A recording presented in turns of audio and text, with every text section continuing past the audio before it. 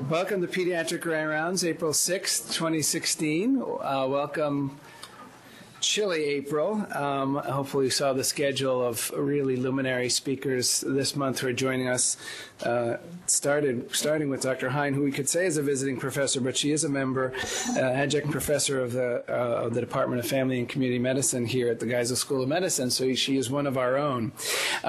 First, and up to some good. So in our world of a safety culture that we all participated in training from, Bridget was making rounds as a safety specialist and heard a story that one of our nurses, one of our triage nurses in GAP, in General Academic Pediatrics, Donna, noted that there had been a narcotic prescription printed on one of the printers from EDH, and it was sitting there unattended and uncollected. And she did the right thing. She picked it up and she disposed of it and destroyed it. And I think, knowing, as we all know, the scourge of opioid addiction and of course neonatal abstinence, that's the sort of safety culture that, rather than walking by the printer and assuming that someone was going to pick it up, we give kudos to Donna, and I'm blanking on her last name. Someone in GAP help me.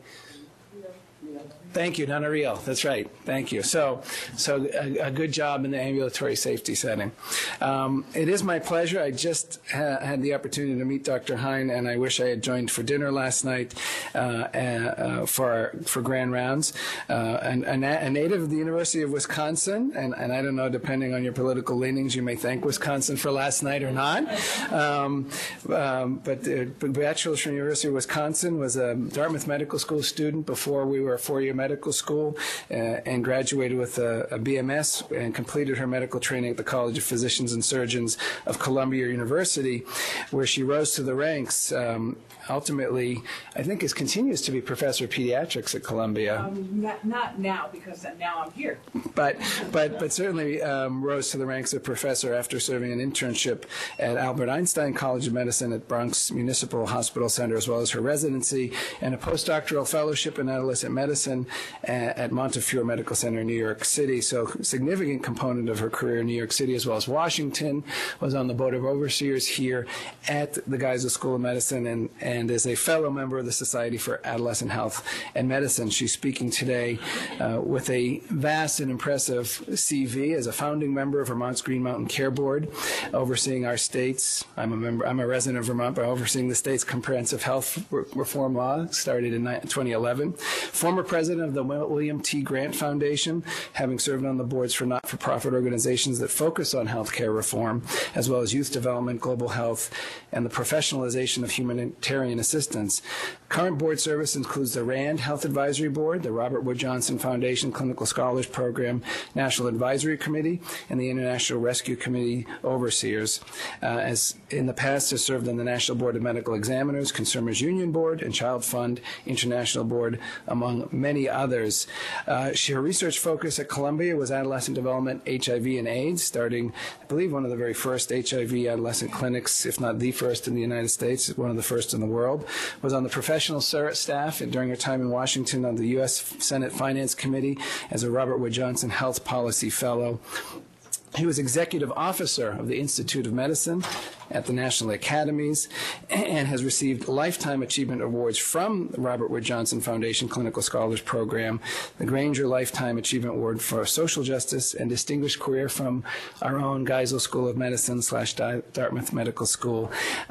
Lives currently in Vermont and is going to share with us, I understand, at the end, some of her current non-medical passions as well. So without further ado, welcome once again, Dr. Karen Hein.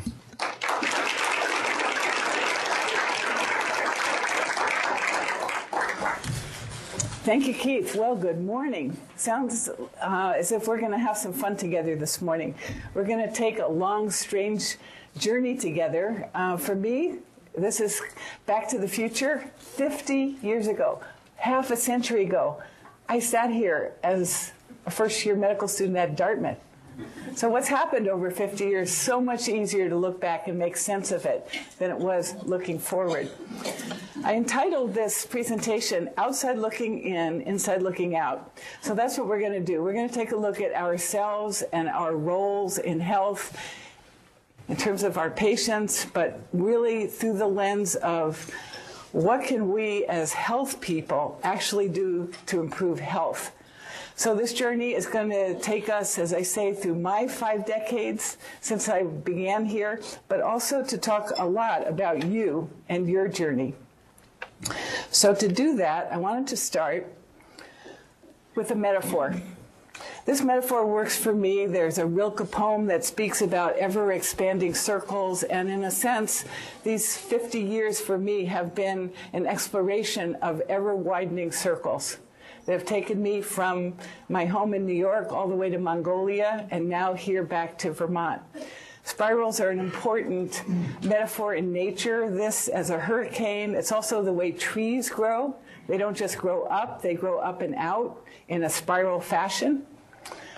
And as you'll see, they work, I think, in terms of their sometimes turbulence, but also their cohesiveness as a natural form that perhaps we can learn about not only ourselves, but about the nature of health. So I want you to take a moment, think about who has been an important person that led you to being here in this auditorium this morning. Was there a mentor, a person in your family, somebody in your life who sort of didn't just show you by the way they live, but actually helped to open some doors for you to lead you to this place in this moment?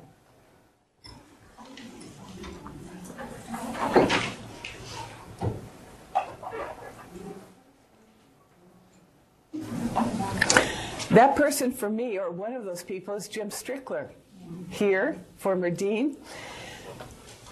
At pivotal points in this spiral journey, he did things like appoint me to the Board of Overseers when I was just a young thing, having just graduated. He then got me involved with the International Rescue Committee, and here we are in a Burmese refugee camp along the Thai border. He's showing kids the wonders of his camera. And most recently, as he continues in his role to be a model of how to reinvent oneself, as one in his 60s did a new residency with On-Call as a geriatrician. So I think as we talk about our journey, these journeys have been enabled by very special people in our life, and I wanted to begin my description with Jim. So, the imprinting experiences for me 50 years ago were 2. This one is a photograph of Lincoln Hospital in the South Bronx, where I was a student health organization volunteer, a student activist in the 60s. There's a book written about this by Fitzhugh Mullen called White Coat Clenched Fist. It's just been republished because it's so relevant now to a new generation of student activists. But here we were. My first publication was called Border Babies, Kids Who Were Growing Up in the Hospital. The other major imprinting experience for me was in Liberia, in upcountry Liberia, where I was as a 4th-year medical student, did my sub-internship in Zorzor, Liberia. So here we were giving vaccines. This is the very place where Lassa fever appeared soon after, and Ebola in 1972. So once again, some almost 50 years later, seeing those imprinting experiences of how to care for people in the context of their family and their communities has so impressed and imprinted on me the way I have then conducted the rest of my career.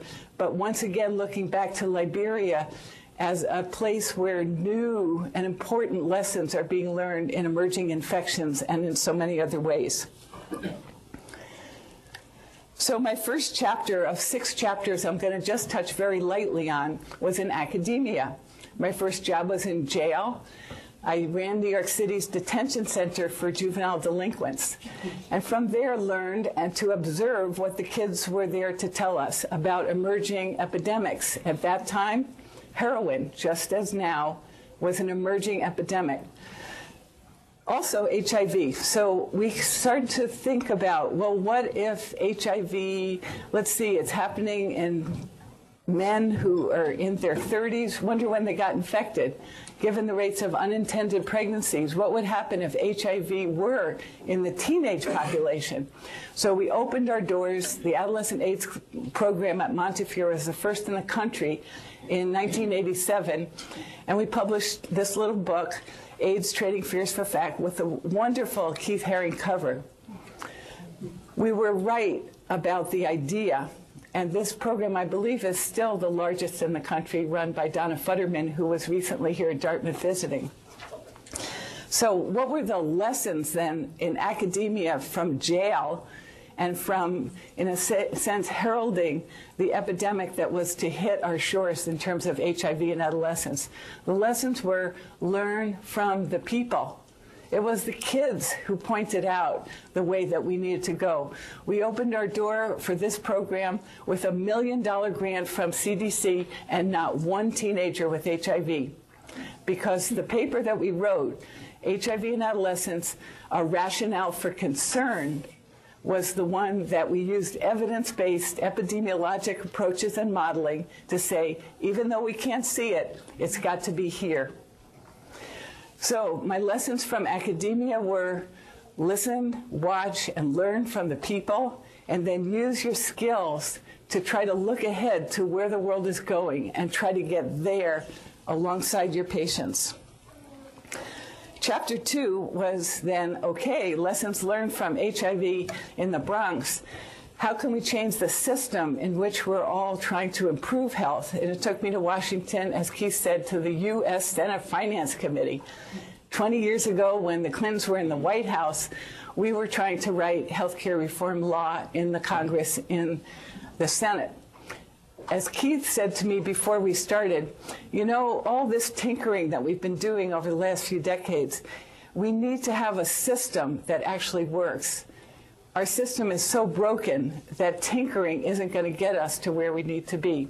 And that was the fuel that sent me to Washington to try to look at the systemness or the lack of systemness and what were we going to do about that, rather than sitting in the clinical setting and watching this stuff sort of come down the path at us.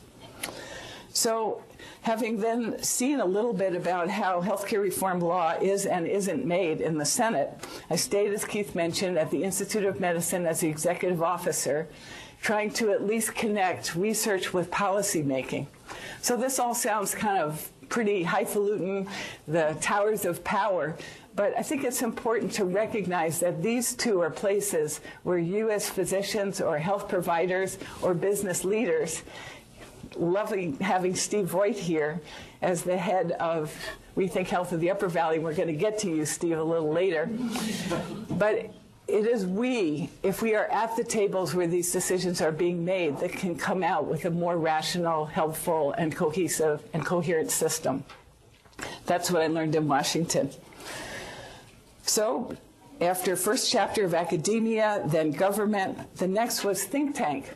So as Keith mentioned, I was president of William T. Grant Foundation. You may have heard on NPR using research to improve the lives of young people. One of the things we got to do at that point in the foundation's history was have a White House conference on raising responsible and resourceful young people.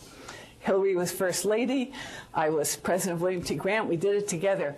Positive, assets-based approach to youth development in a White House conference. Quite a contrast to the last and the next few White House conferences on youth, which emphasize problems and deficits, underage drinking. But in that situation, again, as a physician, happened to have been president of the foundation, but the point was to introduce assets-based approach, wider vision of health, wider vision of well-being, even the way that a White House conference was being framed. So, outward trajectory all the way to these towers of power. And then after about 5 years as foundation president, I quit. And I said, like Gandhi, as I started the new millennium, I wanted my life to be my message. At that point, we had wars going on in Iraq and Afghanistan. I simply wanted to go as a student of the world again, but to bring an American faith without a gun to some other areas. So with that, I stepped down from the foundation and launched a decade of global health, which there are vast possibilities as depicted in this photograph in August in Mongolia, where I spent quite a bit of time. But really, it was a huge turning point for me, and I think as you think about your own outward spiral trajectories, they were influenced and bent and then finally formed by some of those special people in your life. For me, one of them is Bayara Tsetseg Jigmedash.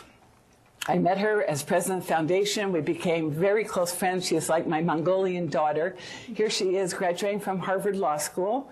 She then returned to Mongolia, was unemployed, but a new president came in and looked around and said, who can help me rewrite the laws of Mongolia to make it a civil society and follow the rule of law?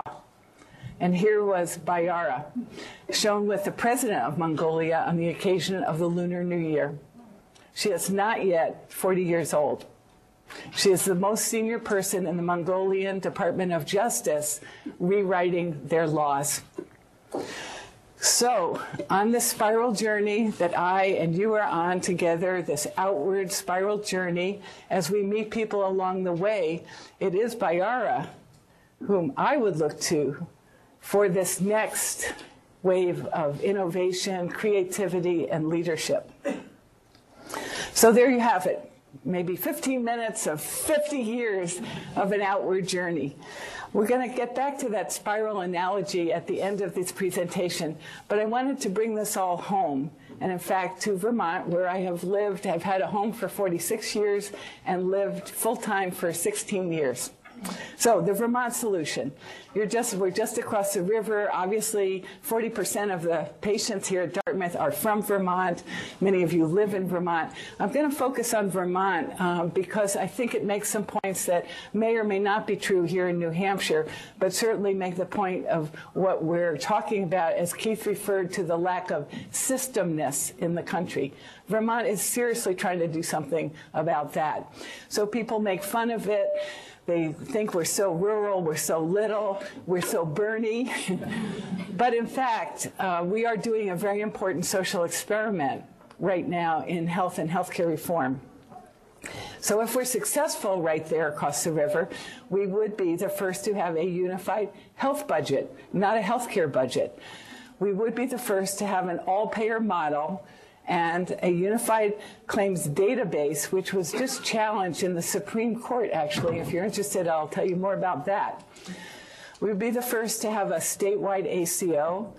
There would be a single pot of money that goes along with this all-payer waiver into which Medicaid, Medicare, and commercial monies would go, so that the monies could actually be allocated in a more, Keith, system way, rather than currently the piecemeal and stovepipe way that they are. There would be a workforce plan and, most interestingly, a regulatory authority that's centralized under an independent board. That exists. Pretty much a lot of this now exists in Vermont.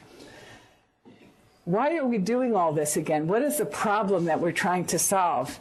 I like this slide because it simply shows the mismatch between how we're currently spending the healthcare dollars and what are called the determinants of health. So you're probably all familiar with this concept, but this is a great picture to make the point. 88 cents on the dollar is going to healthcare. Healthcare contributes roughly 10, maybe 20% to improving health.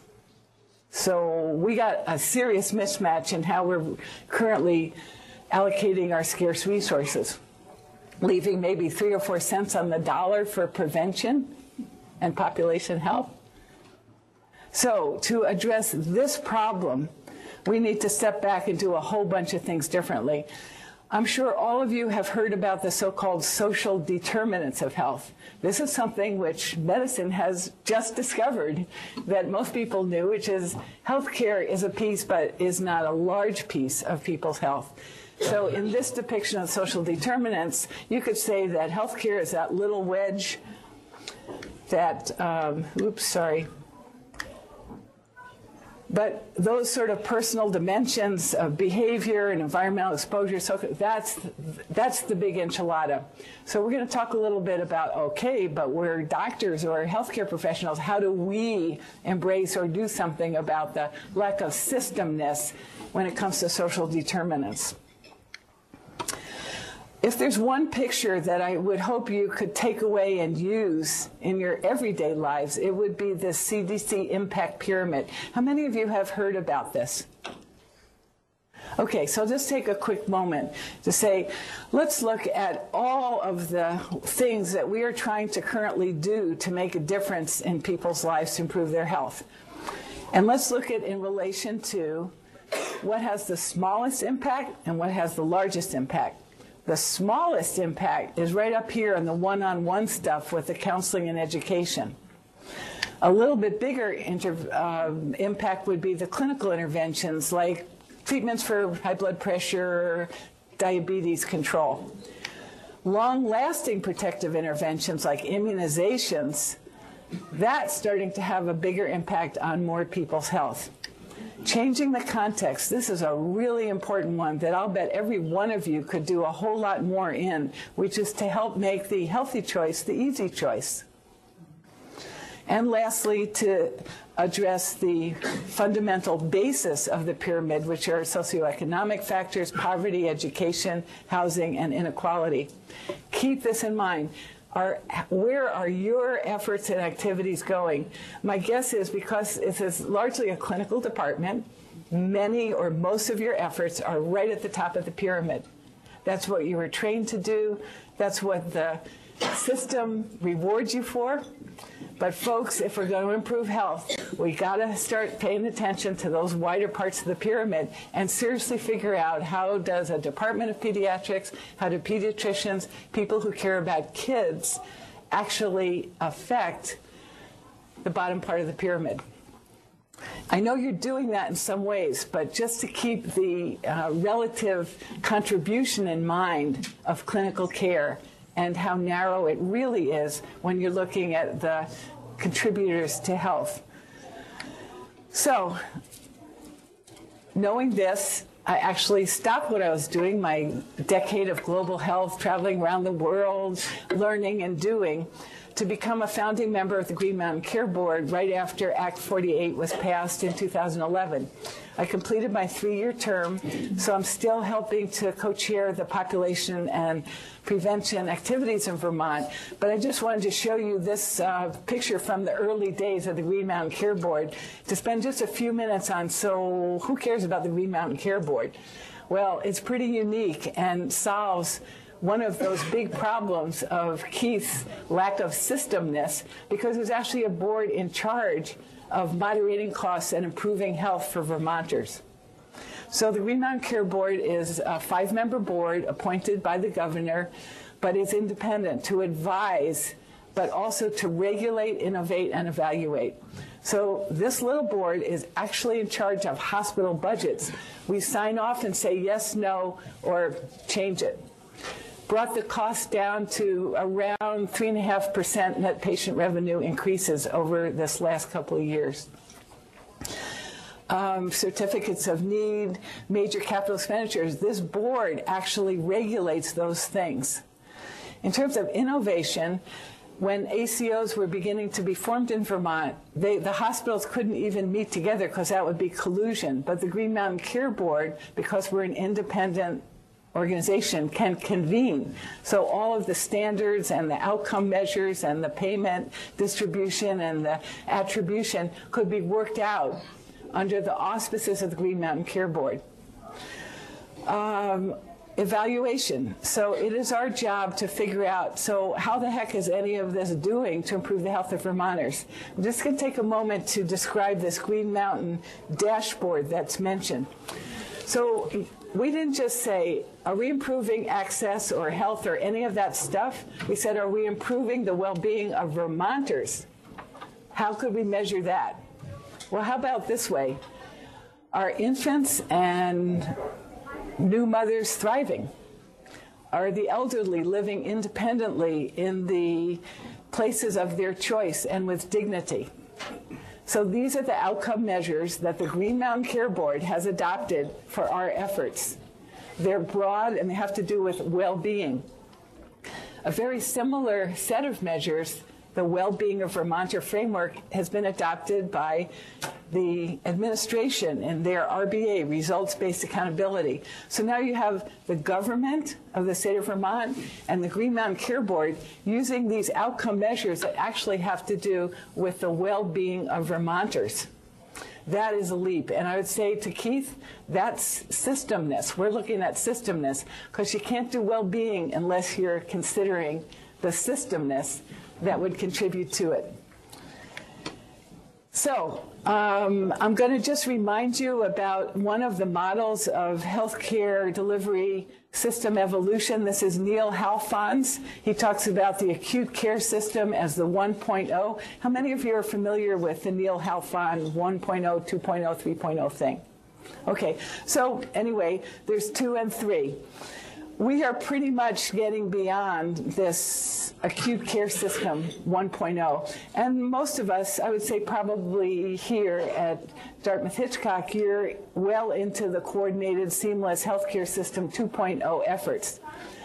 But the goal in many people's minds would be to get to this 3.0, which is a community integrated healthcare system with the population-centered population health focused strategies. What the heck is that? We're going to talk about that for the next few minutes.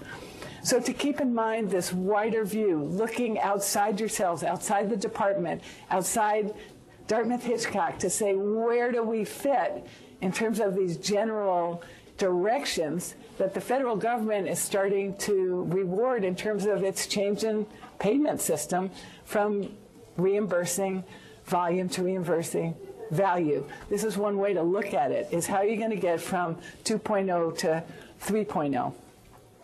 Well, we've done it pretty well, actually, in terms of things like tobacco. So here for Vermont shows you the youth prevalence from 1993 up until at least 2013. It's gone down. How did that happen? It wasn't just that one-on-one counseling in your offices, folks. If you look at the major interventions and the decline, it had to do with changing the environment to make the healthy choice the easy choice. It had to do with the policy interventions, prohibiting vending machines, with youth access quit lines, with so many things that had to do with community and didn't have to do with the healthcare piece. Looking at obesity, I love the upper corner pictures of that David statue. You can see the American David versus the Italian David. Anyway, we're not doing so hot there, but in a sense we haven't really done the same environmental policy changes that we do with tobacco. So once again, work our way down the impact pyramid to get to making these choices, healthy choices. I was so impressed that you had skim milk and fruit salad and yogurt as your options along with your muffins this morning. So we're pediatricians, we care about kids, we know that early intervention matters, but here's the Nobel Prize winning work of Heckman and LaFontaine making that point. The earlier you intervene, the better off you're going to be. So part of this widening, metaphor of spirals ever widening is to look not only wider, but to look earlier and to look longer. Robert Wood Johnson Foundation is doing just that. They're taking their $9 billion, their $500 million that they throw away at you trying to improve health every year, by changing their mission to improving the culture of health in America. The federal government, again, is trying to do this shift towards health by rewarding value, not volume. So, yeah, this does require that we take a much longer look, and here the cost savings in diabetes prevention shows that you got to spend in order to get reward, and that the time frame is often 10 or 20 years, but that fits well with the pediatric developmental outlook. So I'm going to end then with a quick description of, I mentioned one of the amazing things that's going on in Vermont is the concept of a unified health budget, not just a unified health care budget. So how could this work? It would say that in the state of Vermont, we are spending more than just that's spent on doctors and hospitals and clinics for sure, but where would we find it and how could we consider it in terms of a health budget? So we would start with personal care and what that's costing to individuals and families and the community and the healthcare piece and the public health, but then we keep going. What other state agencies are involved in creating a budget for health? And nationally and federally, what are the federal government, the foundations doing that could support this budget or culture of health in Vermont? So we actually have a grant from the Robert Wood Johnson Foundation to do just this. We're taking the expenditure analysis that we've been doing for years, doctors and hospitals, and we're adding to it the Department of Public Health and now the Human Services budget. But that's not enough, because if we're going to work our way down that CDC impact pyramid, we're going to look at the departments of agriculture, education, labor, and transportation. Let's take bike paths. Are they good or are they bad? Well, we think they're good, but then bikes do cause accidents. So we need a set of criteria, a kind of lens through which we can look at these other departments and say, okay, yeah, you are contributing to health by, let's say, this much through this effort. And looking at community investments for health, which I'll get to in a minute. And most importantly, right now, federal and foundation investments. I mentioned Robert Wood Johnson has just a ton of money that they're going to be throwing at you, potentially, to solve this problem of creating a culture of health in America. The feds are doing the same thing. The number of grants that are now available to help you through this messy, awful transition as we move from paying for volume to paying for value, as we move from focusing on healthcare to focusing on health, as we widen the lens, as the metaphor of the spiral gets wider, now is the moment. I mention that because back then when I was in medical school here in '66, Medicaid and Medicare had just been passed. It was a wild time in healthcare. And the smart people gamed it. They gamed it big. And they built huge hospitals. That's what they did in that era around 1965. Certainly more people got coverage with Medicaid and Medicare, but the gaming led to this gigantic academic and other health centers, mostly hospitals. We're in that kind of tectonic plate shift again right now. You're going to be paid to do different things with different outcomes. So my question to you is, where do you want to be in the midst of this transition? Do you want to be in your office? Do you want to be in your clinic? Do you want to be in your practice, watching this stuff come down the pike, and you just shake your head and you say, this is ridiculous? Or do you want to take some time out of your busy lives and step back to look at this larger picture, to look at the CDC impact period, to look outside your comfort zone, to find a seat at the table where these decisions are being made? Because there's such a state of flux right now that you might say, oh, this is overwhelming. I don't know about ACOs. I don't know about ACHs that we're going to talk about. I don't know about a lot of this stuff. But nobody knows, because we're all figuring it out right now. And you're better off to be at the table where the decisions are being made than you are to be seeing it come at you now or in the next few years. So that's my call to action as a 60s activist, having now passed my 60s into my 70s, to say, look around to your spiral journey and go wider. This afternoon at the Hanover Inn, Steve White and colleagues from Rethink Health of the Upper Valley, in an attempt to do just this, put community at the center of the focus, along with health and healthcare providers, are going to be talking about things like the Blue Zone. This was an initiative that was started by people who looked at where are the longest live people in the world. And then they realize that there's sort of a 20-mile radius that influences those people. So would there be a way to sort of optimize that 20-mile radius in people's lives? And they came up with 9 of these sort of factors. I'm just using this as one example because this is happening this afternoon at the Hanover Inn, and Steve Voigt, the head of Rethink Health the Upper Valley, is sitting here in Pediatric Grand Rounds this morning. When I invited him, explaining I couldn't come this afternoon, he said, "Oh, would a business guy be allowed to come to Pediatric Grand Rounds?" You're not allowed, Steve. You need to be here. And some of your people, these people, need to be where you're going to be this afternoon. That's how we're going to solve this one. So if the Affordable Care Act is the caterpillar, maybe Vermont will turn out to be the butterfly. This is definitely a stage of the chrysalis forming, and then we'll see what's going to hatch at the end of this. But it's because of the turmoil that the opportunity for you to be part of the solution is really now. So in summary, we've touched on maybe 4 points in this talk before I end. What's population health? How does it differ from public health? It's a wider view that includes these non-medical contributors to health, the key systemness that we so need. It deals with disparities and how the parts fit together to improve health and moderate costs. Those are the twin goals, not one over the other, to improve health and moderate costs. How does population health help Vermont and the country and New Hampshire achieve these 2 goals? Well, let's just say it can't be achieved without population health approaches, which include these social determinants or the non-medical contributors to health.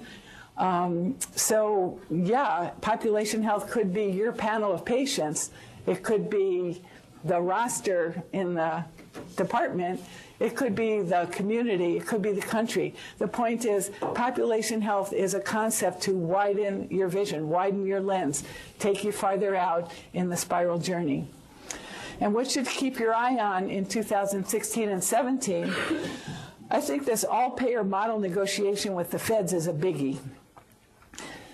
If it's going to happen, it will more or less be signed and sealed and delivered probably by the early fall. The Obama administration is very keen on seeing this happen. Again, what it does, it takes all that money, Medicaid, Medicare, and commercial monies, and it puts it into a pot. It also calls for some caps on expenditures in the 3.5% range. But heck, we've been doing that in the state for several years now. That's easy. But what it calls for is more systemness. It calls for a statewide ACO. So far, the Coalition of the Willing is hanging in there, and people are continuing to craft and mold this thing as it goes along. If you're interested in all-payer model, be happy to go deeper into that subject. The well-being framework, I think, is really important. This well-being of Vermonters that asks those questions. How are Vermonters actually doing?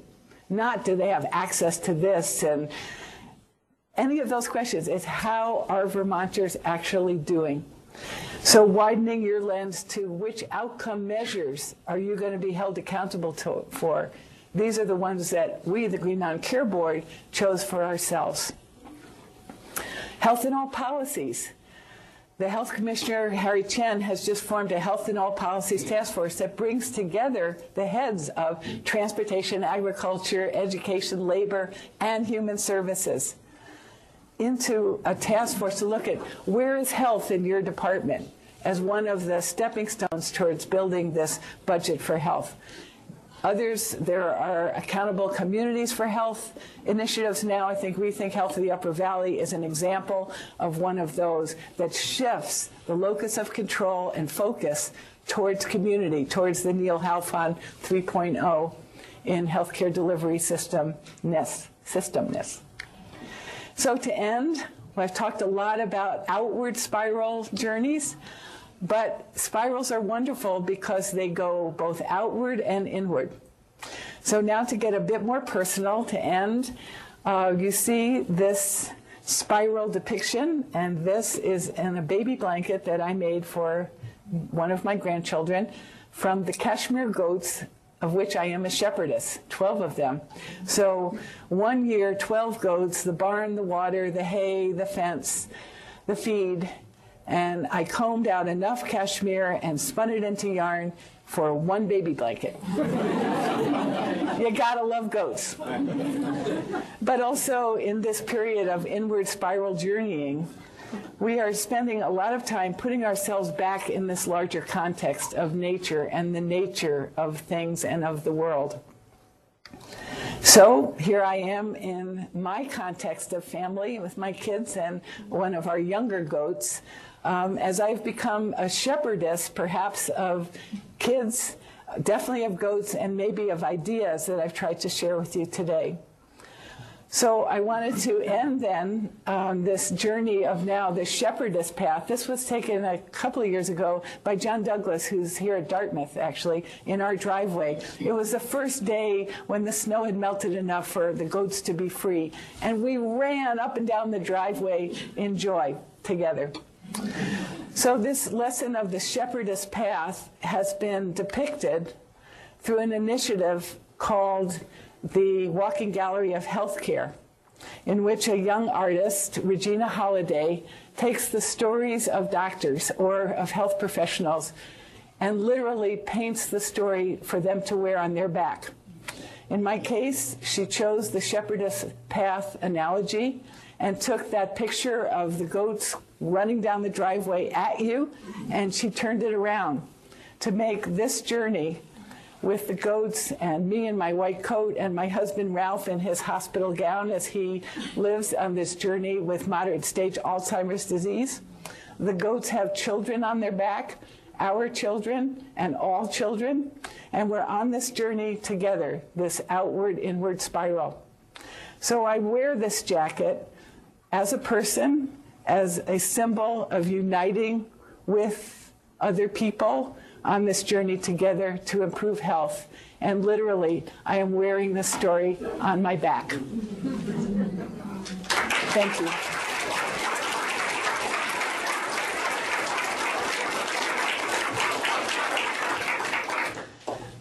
Excellent.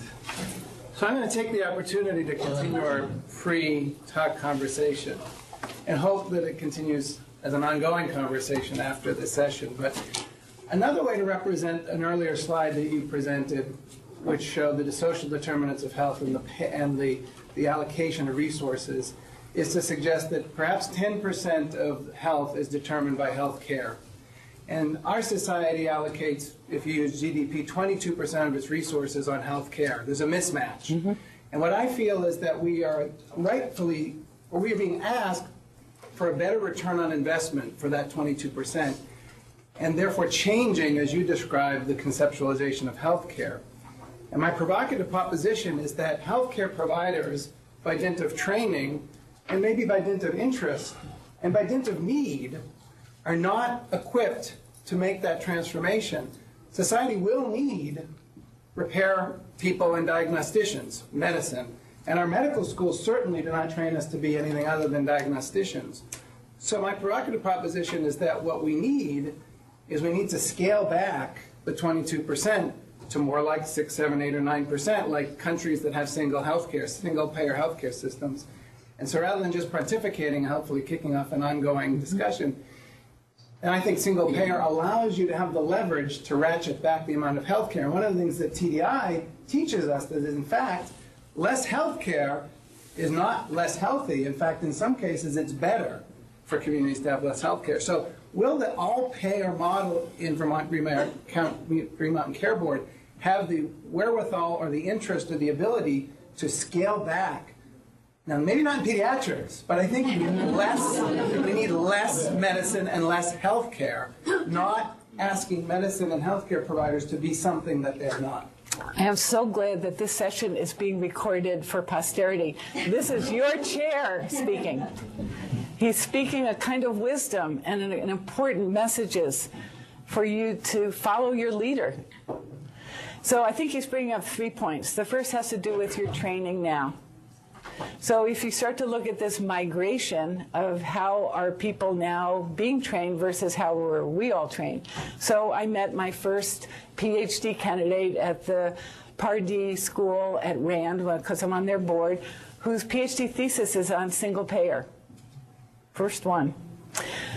I know nurses who were doing clinical ICU work who are now not just case managers, but who are now being trained, retrained to be community liaison nurses. I met a guy at a Rethink Health of the Upper Valley whose job his job was motion. And he works in communities with the elderly and little kids to get them moving more. Where's a job description for a guy who does motion? These are new jobs, and they require new skills and new core competencies. So, yeah, we need to retool ourselves, but the next generation will have jobs that you have never heard of. Secondly, about the allocation of scarce resources. Currently, we're spending 88 cents on the dollar in health care, 3 or 4 cents on the dollar for the population health prevention stuff. Part of why I wanted to get this grant to do the budget for health is to start to be able to model what if, instead of 3 or 4 cents on the dollar, we spent 10 cents on the dollar or 25 cents on the dollar. What would the return on investment do if we were to actually change the allocation of scarce resources towards health and away from the exclusive focus on health care?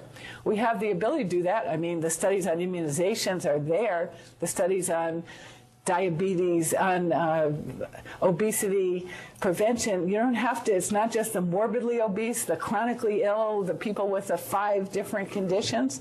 If you just take the people whose BMIs are in the 21 to 25 category and get them down, the number of people that you have now saved from diabetes far exceeds that number who end up at the moment with the advanced diabetes complicated situations. This is heresy for folks who are dedicating their lives to taking care of complex, chronically ill adults. But as pediatricians, as people who do what I was saying, back it up, folks. Back it up to prevention, back it up to early intervention, back it up to kids, and put your more resources there, you'd have different outcomes.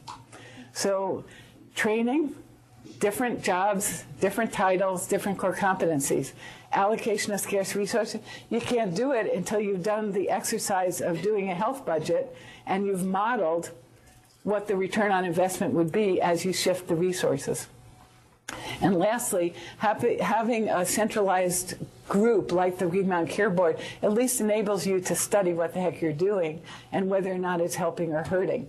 So the all-payer model negotiations, not quite as far along as what you said so eloquently, Keith, in your summary remarks, but would get us on that path. I'm focusing really hard on the outcome measures that they're adopting. They're not broad enough as far as I'm concerned, but they aren't the old ones either. So I think following this negotiation will be very, very critical. Yes. Oh, you call. Karen, I'd like to take you back to your tobacco slide. Mm-hmm. Of course. Just to think about. So I agree with you. Tobacco is a success story, but I don't feel like tobacco is a success because of the kinds of activities that you're talking about. Tobacco is a success because we had a really well-organized anti-tobacco movement in this country that fought the industry tooth and nail to get taxes raised, to show that passive smoke caused health problems, to get smoke-free laws, workplace laws first into communities and then statewide. And so all the things that you show that caused the decline in tobacco in the United States had nothing to do with healthcare. It had everything to do with this fighting the industry to kind of change how tobacco is marketed and sold in the United States. We don't have that kind of activism around alcohol and food. In fact, the Robert Wood Johnson Foundation, this foundation that's rolling out the money is saying we should partner with the fast food and the other industries to change how food is sold in America. And I can tell you, from what I know about tobacco, those corporations that are currently got good business models that are selling energy-dense, really tasty food in the supermarkets, they're not going to change that model just because we change our healthcare system. They're only going to change their model if they're forced to. Mm-hmm. So my question to you is, how do you believe that? What I'm saying is that we need to kind of find a way to change how these other commodities that are causing health problems are produced, marketed, and sold in the United States. And do you think we'll do that by partnering with the industries, or do we have to develop activist groups to fight these industries the way we've talked about? Yeah, well, thank you for your comment. I thought that slide actually did contribute to your point, which is that these are all the policy interventions that contributed, but that the larger story is one of people coming together and saying, we don't want this to be the norm anymore, and so the social norms also change. So sure, of course I believe that. I think we're part of the system. This movement, in a sense, means being more inclusive, means being active. In terms of partnering with the enemy, I guess I'm personally, this is just a personal statement, I'm up for working with people who want to improve health. A few of those people happen to be in the industry, and I'm thinking of one, Scott Ratson, who works for InBev, which is an Anheuser-Busch organization that is doing tremendous work in Africa around limiting alcohol use in relation to traffic accidents. We were talking over dinner last night about all the students and residents and faculty that go to parts of the world now. We're talking about Tanzania in particular. And I asked, what kind of safety do you provide for your Dartmouth folks who are going to Africa when it comes to transportation? Transportation fatalities are huge and growing in the developing world. To say that you have evacuation insurance is kind of end-of-the-line thinking. When I go with the International Rescue Committee and IRC on any of these ventures to sub-Saharan Africa, to Burmese camps, long term, we have IRC vehicles with seatbelts. We do not drive at night, because it's not just a risk to you for an accident, it's all the people you can't see on roads that are not lit. In that case, I think Scott Ratson is onto an important topic, and I'm happy to work with him around their transportation improvements in Africa. Do you think we need a soda tax? Hey, this is very personal, I never mind paying taxes. I think taxes are good. I'm happy to pay my share. So I don't have a thing about taxes. What I want to do is see how my taxes, my efforts, your efforts, our partnerships can improve health. So Jim, so as much as I sort of provocatively suggested a more circumscribed role for healthcare providers, it was you and others in healthcare who helped lead a lot of those movements that you suggested that curtailed tobacco. So we still can partner with and be aware of those roles. And for the department and for Karen to know, Jim is the director of the Coop Institute now, which is very much its focus is on these non-communicable diseases related to consumption and multinational corporations. So our department and our institution is a future nidus for this work, I hope. I'm just skeptical that Coke and Pepsi is going to partner with us on a soda tax or warning labels on their soda. Because you fought the battles with tobacco. Kim's been waiting. Thanks for sharing your vision with our group. I'm the Pediatric Residency Program Director, and so appreciate the sort of thinking about it from the training perspective, and just wondered if you have any either comments for our trainees about sort of what they should be thinking about in their phases of training and skills to acquire and whatnot in order to be prepared for this. It's a big conversation among our program director organization. And there's a lot more flexibility, particularly in residency now, about tailoring your curriculum. And so just wondered if you had any. I'm so glad to both have you say your comment and to meet you and to say what a phenomenal opportunity it is, because you're surrounded by these initiatives. Get out of your comfort zone. Get your residents out of their comfort zone. Hang out with people like Steve Voigt, a leader in the business community who's dropped what he was doing to think about Rethink Health of the Upper Valley. It's those kinds of getting out and experiencing, as I did in upcountry Liberia and in the South Bronx.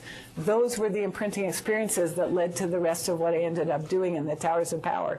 So to imprint your residents with this larger experience in community with other people who care about health but aren't pediatricians. And any skills-based recommendations?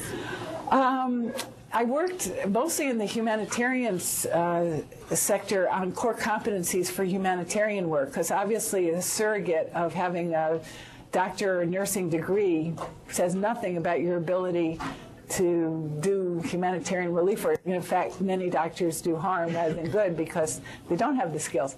So I can't really speak to a curriculum, but I could probably put you in touch with people who are working on that aspect of it. I know the GHEC, which has now been renamed the Global Health Education Consortium, they're working on much more of these sort of social determinants baked into residency training, and I can put you in touch with some specific people for whom that is their passion and that's their focus.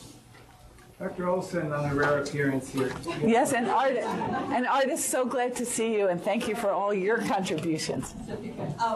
Years ago, Saul Blackman had a great phrase. He said, "The doors to the medical center," our former chair, swing both ways.